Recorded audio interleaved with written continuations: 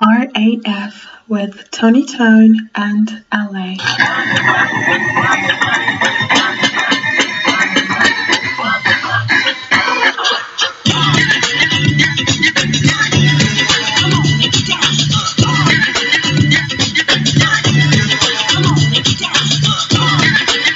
Yo, what's up? It's your boy LA, aka the Love Ambassador, coming to you straight live and direct from the Jungle Studios. First and foremost, if you want to check me out on my IG, it's at the real LA21 or at Random Attractive Friends. If you don't know how to spell Random Attractive Friends, well then, I don't know. Good luck to you with the rest of your life. Alright, now coming up, first and foremost, all the rights belong to the Wall Street Journal. Go buy their newspapers, subscribe to them, give them the cash, everything else, because they wrote this article, and it was by Juan Montes and Santiago Perez. Turns out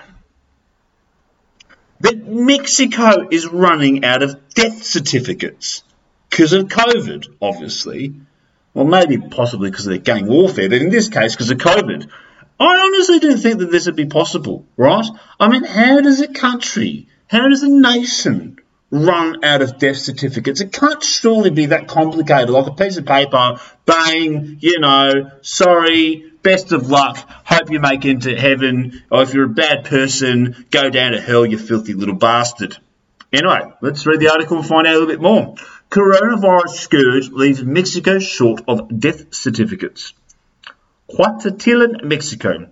Mexico's running out of death certificates due to the high death toll brought by the coronavirus pandemic, and federal bureaucrats, SNAFIS authorities say, delaying burials. The higher than normal deaths have caused a shortage of certificates in working class communities of the country's most populated state.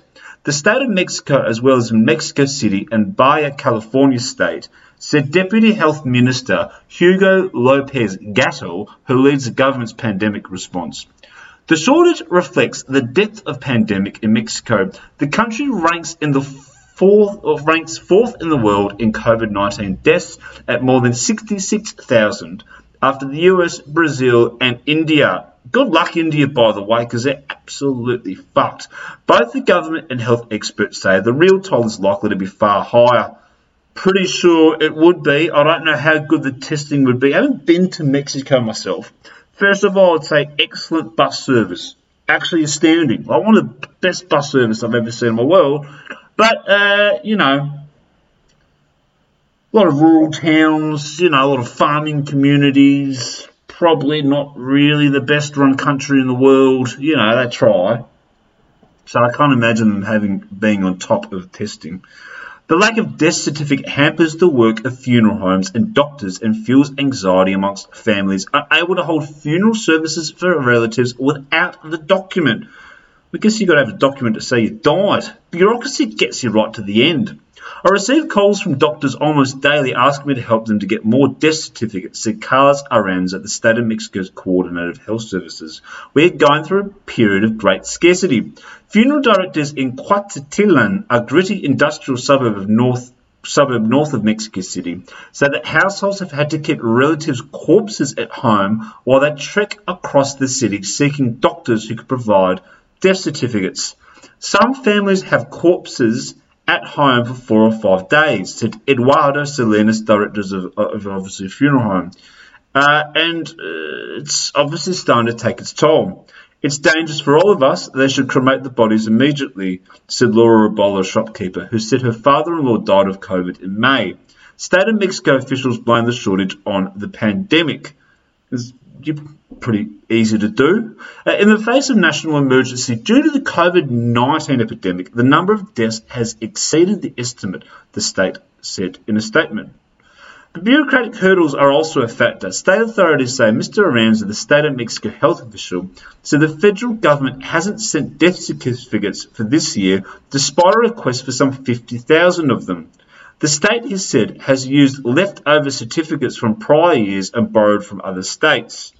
The State of Mexico officials are strictly rationing the documents, which have a barcode and are numbered to avoid fraud and other possible crimes. What other crimes? It's interesting. That'd be an interesting side note to find out. What other crimes are they using it for? Over the past 20 days, the federal government has been printing and distributing more than 1 million certificates to alleviate the shortage. Mr. Lopez-Gatell told a news conference on Friday, a day after the Wall Street Journal asked the Health Ministry about the shortage, but hadn't received a response. In recent days, we had a major challenge with these key documents. In late August, exasperated funeral directors and private doctors in Cuautitlán laid a coffin in front of the state health authorities to ban more death certificates. Good move. Public health officials told them they would distribute 300 certificates a day from other states. The shortages fueled a lucrative market for doctors. Although law calls for death certificates to be issued for free, doctors are charging between $200 and $400 for a house visit and certificate filling.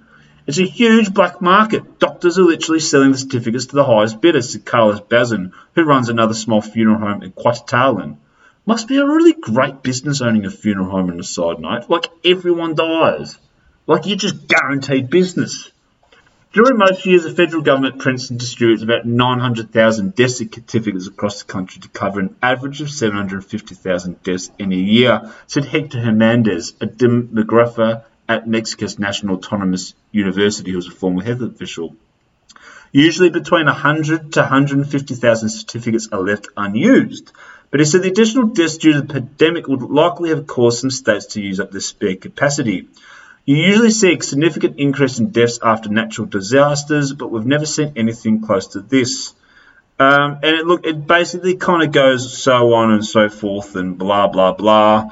Mexico government only registers deaths in cases that tested positive for coronavirus, but that country has one of the world's lowest testing rates. As I said to you, I've travelled through the country before. It's understandable. They do about 5 per 100,000 people. For those that want to know, in perspective, 37 in Brazil, 139 in the US, and an unknown number of Mexicans are dying at home.